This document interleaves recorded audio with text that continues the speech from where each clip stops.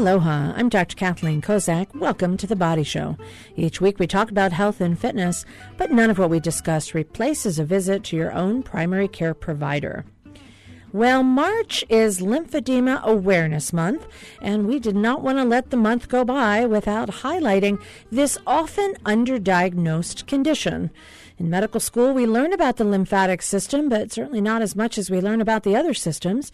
And today we're going to talk with Louise Tanswell. She is the chairperson of the Lymphedema Education and Resource Network, and she has just founded Lymphacare Hawaii, which is a nonprofit which she is starting to hopefully establish a network of resources for folks who are diagnosed and suffering with lymphedema. So thank you for joining me today, Louise, on the Body Show. Thank you, Kathy. It's an honor to be with you. Now, lymphedema is something that, as a medical person, I have some knowledge of, but a lot of folks out there, they may not understand what it is. So if you were to just be describing for somebody, what is that? What does it look like? How would you define lymphedema? Well, in a nutshell, lymphedema is a chronic lymphatic disease that results in a disfiguring swelling in one or more part of the body. The first challenge actually is spelling it and saying it. If you type it out, your computer will probably do a spell check and call it lymphoma, which is completely the wrong diagnosis. It is divided into two types. It can be primary, where it's actually hereditary. Little babies can actually be born with defects in their lymphatic system. Or it can be secondary, which can occur any time in a person's life. It can affect any part of the body for many reasons. And so it is very difficult to really pinpoint what lymphedema is unless you know what you're looking at. And it's interesting because they do say that this disease impacts more Americans than AIDS, Parkinson's disease, multiple sclerosis, and muscular dystrophy combined. So there's a lot of folks who actually might be diagnosed with this. Yeah, lymphedema affects 15% of all cancer patients. And WHO estimates that 250 million people live with lymphedema in the world. So spelling it is the first challenge, and then trying to explain exactly how you would diagnose it is the second challenge. As I said, it can happen and occur at any part in your body. It could be in your feet, your legs, your hands, your neck, and it can even form in the genitals. Well, let's talk first about how you spell it. You said that was challenge number one, so we'll take on that one. How do you spell lymphedema? Okay, so in America, it's spelled Lymphedema. And in England, you may see it spelled with an O before the E. All right, so we've got the spelling. Lymphedema. Challenge number one. So let's talk a little bit about the lymphatics. So a lot of people may not realize that we have several different circulatory systems in our body. One of them is the arterial system. That's what pumps oxygenated blood to various parts of the body. The second one is the venous system, which takes that blood that has already delivered its oxygen package to the body cells and brings that blood back through the heart to circulate through the lungs to go again and bring more oxygen to the body. But the third system that a lot of people don't know much about is the lymphatic system. And this is a system that often runs along the same course as the arteries and the veins, but it has a different purpose. Louise, why do we have a lymphatic system? What does it do? Well, it is a very important system to us. It has many reasons for functioning, mostly with fluid balance. It does recycle 3 to 4 liters of fluid back into the circulation every day. Also, it's very important for our immune system. It carries white blood cells, which help fight infection around the body, and also collects waste such as abnormal cells, nasty viruses, including COVID-19, some excess proteins and bacteria, and takes them back into the circulation to be either recycled or just thrown out. So it's important for fluid balance. As I said, it can recycle up to 3 or 4 liters a day back into the circulation. And it's also really important for our immune and infection. So particularly you mentioned, viruses, and everyone's has COVID and coronavirus on the top of their tongue these days. And so, when we talk about what the purpose is of the lymphatics, part of the reason that we get over infections, the lymph channels connect, and there's lymph nodes that are involved in this. So people may be familiar that lymph nodes are where white blood cells kind of congregate to help fight an infection that might be in a nearby area. And so the way that those lymph nodes connect is through the lymph system. Is that right?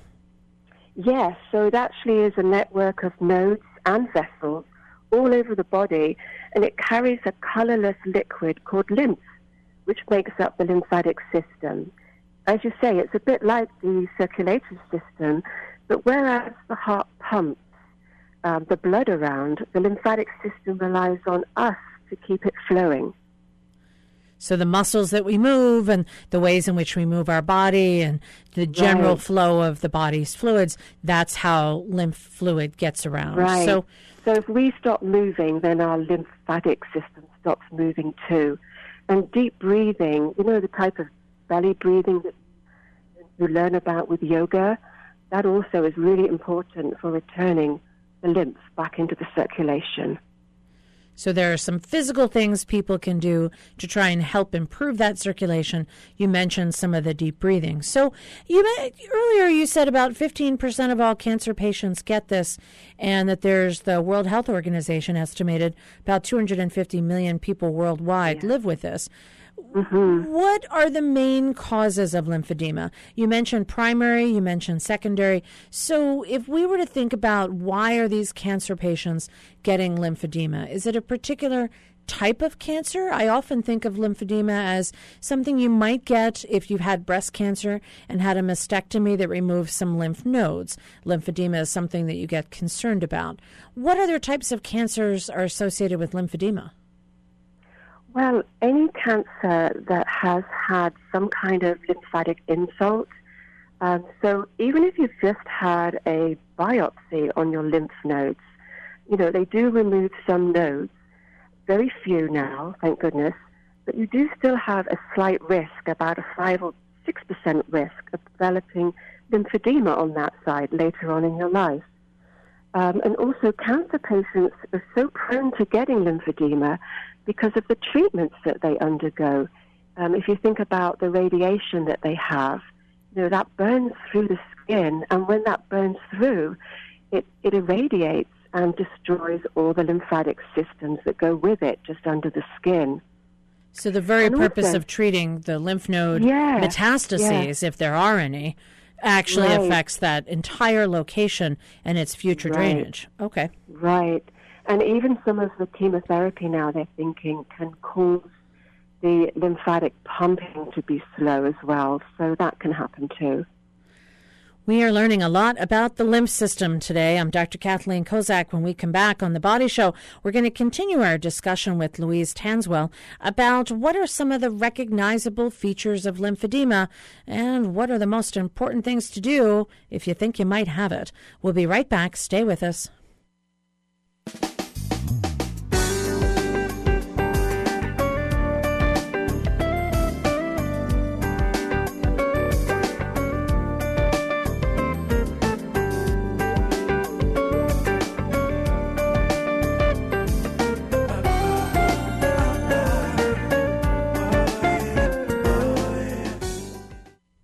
Welcome back to The Body Show. I'm Dr. Kathleen Kozak, and I have Louise Tanswell on the line. She is the chairperson of the Lymphedema Education and Resource Network, and she has established a nonprofit here in Hawaii, Lymphacare Hawaii, and she is the founder of this organization and has a mission to help all of us to address lymphedema, not just as clinicians, but as patients and as providers as well. So right before the break, we were talking about causes of lymphedema, and we mentioned that some of the cancer treatments, whether it be surgery or radiation or even biopsies, can often be associated with lymphedema.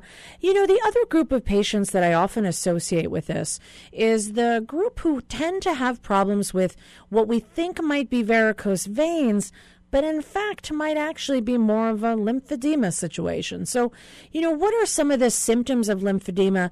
Top of my mind is like swollen legs or a swollen body part. Are those the common areas where people get it? Right. Well, also, it can affect a leg, for instance, after you've had a blood clot post-DVT. Lymphedema can come on after just routine surgery, such as a knee or a hip replacement in particular. It could actually come on because of other chronic diseases you may have, such as rheumatoid arthritis, or even after a cellulitis infection. And then lymphedema also causes cellulitis, so that's a vicious circle on its own. And one of my patients came to me because he had severe eczema, and I would never have thought that would cause lymphedema. And some of the signs and symptoms he complained of was a terrible tightness in his legs. His skin was so tight, and he could see his legs were swollen. He couldn't get his shoes on. Often ladies that have mastectomies, some of the first things they notice is they can't get their ring on the finger, or their clothes feel tight. Maybe they can't move their arm. There may just be like a weird feeling. It may be like an ache or a dull tenderness. And definitely, there are different stages of lymphedema. In the early stages, you don't even know you have it. That's stage 0. That just means that you've had some kind of insult to your lymphatic system. And at some time in your life, you may develop a swelling. Stage 1 is when the swelling comes and goes. And so it's very difficult to diagnose it in stage 1, particularly if you've just had surgery, because if you go back to your surgeon, they're probably thinking it's post-operative swelling. But if that prolongs, you really should pay attention and seek other help, because it could be the early signs of lymphedema developing in that arm. Stage 2 is when we generally see people, and that's when the swelling just doesn't go down. Typically in stage 1, it will come and go during the daytime. You may notice it swells up more, or when you get overheated. But in stage 2, nothing takes that swelling down. So that's more easy to diagnose. Stage 3 is more severe, and that's when we see some quite severe skin changes. The skin can become very hardened and fibrosed, discolored, and often getting ulcers and wounds. Is there a stage 4? I don't think so. Oh, that's good, because stage 3 didn't sound that good. Well, if you Google it and you see some of these pictures, it's really terrifying as to what can happen if left untreated. And actually I forgot to mention one of the other causes why so many people in the world have this disease is because of filariasis. Filariasis is actually caused in the tropical areas by a mosquito biting you, and then the larvae actually attack your lymphatic system, destroying it. So there's a lot of people in the tropics that have great big swollen legs, and they just keep swelling with no treatment. And that actually turns into to elephantitis, which you may have heard of. So we know that if you don't take care of this, it can get really serious. So what are some of the ways that, you mentioned that stage 0, you don't know you have it. Stage 1, swelling comes and goes. If you get diagnosed with this, then what are some of the treatment options that you have? Well, the good news is, hopefully if we can catch it early, it can be reversible. So that's the main thing to really get across today, is having people understand what it is, how to recognize it, and get early treatment. And clinics can be difficult to find, as I found out the hard way. I was trying to locate one for a friend of mine, and I really couldn't find them. And I'm a nurse, and I think I know my way around the system, but they're sort of hidden in the physical therapy departments of most of the hospitals. And so getting in touch with them can be tricky. And having your doctor write a referral form can also be tricky, because they don't know exactly where to send the form. I've actually had people from inside Queens and from Straub find me on the internet first and ask me where their clinic is. So that's sort of a disconnect that we have on the island. But we can do so much when we get you into the clinics. The physical therapists are highly trained. The gold standard is called complete decongestive therapy, because we're going to decongest that lymphatic system, get all the toxins out, get the swelling down, and keep it down. And we do that with 4 main standards of care. Compression, and in the first acute stage, we do that with layered bandaging. Now, that's not putting an ACE bandage on tightly. This is done with what's called a special short stretch bandage, foam padding in multiple layers. So you're going to look a little bit like Michelin Man by the time we've finished. And then you'll come back, and after a day or two, that swelling will have gone down. Now, in conjunction with that, we also do a special manual lymphatic drainage called MLD. And that's my specialty. And so MLD is similar to a massage, but it's actually a pumping motion done firmly but gently on the lymphatic system to manually move the fluid out. And this is so effective, if done correctly, we can shift 1 to 2 liters of fluid in 24 hours. And so we have to be careful. There are some contraindications. Obviously, heart failure would be a big one. We wouldn't want to be moving that amount of fluid so quickly. So MLD to help open up the lymphatics, open up areas to reroute the swelling, basically, finding out where the blockage is, working the lymph around the blockage, and then out through into the blood and out through the urine. And then putting your compression on to keep the swelling down. So that's done over a series of days. It can take 2 or 3 weeks, sometimes 4 weeks, consecutively bandaging and doing the manual lymphatic drainage until we get to the point where we think this is as good as it gets. And usually, as I said, if caught early enough, your arm or your leg will look pretty similar to the other one. The specialists take very great care in measuring, comparing limb size. There's all sorts of technology coming out with digital cameras now, but usually we just use the tape measure to measure around certain points of your leg or your arm or your neck, and we can see some dramatic changes just within a couple of days. And that usually goes on for, as I said, 3 or 4 weeks. And your therapist is also going to teach you how to do good skin care, because keeping your skin clean and moisturized is absolutely paramount in stopping infection getting in. So if you think about where the blockage is, what's actually happened is there's now bacteria, proteins, all kinds of things in that blockage, and it can become a breeding ground for bacteria. So keeping your skin clean and moisturized and a good skin barrier is really important. And then lastly, helping to work out a good movement and exercise plan for you as you go home. And then once you go home, hopefully you'll have your plan and you'll be able to follow up your own self-care. Well, that sounds like it's a really good list of ways that this can be approached. And when we come back, we're going to talk a little bit about how long-term is the treatment. Does it recur? And there are some ways that people who get this can find ways to improve their life going forward so that it doesn't become such a burdensome condition that unfortunately has, as you mentioned, stage 3, some serious consequences. I'm Dr. Kathleen Kozak. We'll be right back after this break. We'll continue our discussion with Nurse Louise Tanswell, our lymphedema expert today. We'll be right back. Stay with us.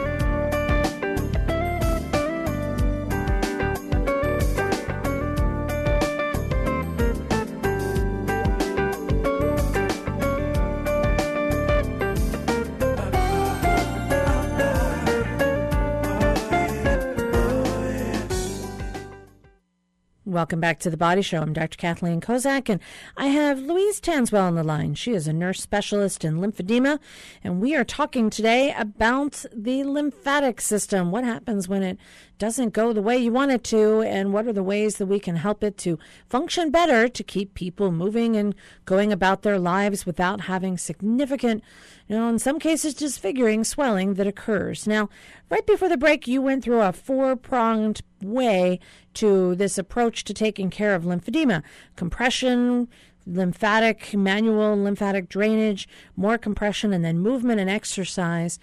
And you mentioned that this is something that you would do as a treatment to avoid having somebody go into further stages. Is this the type of condition that can be cured? Well, there is no cure for lymphedema. Many of the charities and non-profits are trying to raise money for more research for a cure. Unfortunately, there's no medications out there that can cure this right now. There are some surgeries that have come up on the horizon, and these are super microsurgery that's being done on the mainland, and it's extremely exciting. They're doing node transplants and also lymph vessel grafting. But generally, here on the islands, it can be controlled just by being very vigilant about your follow-up care at home.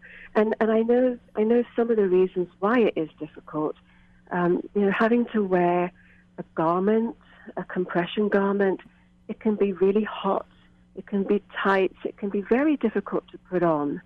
And so if you don't think you need to wear it, sometimes that goes by the by. And then a few weeks later, your arm will start swelling up again.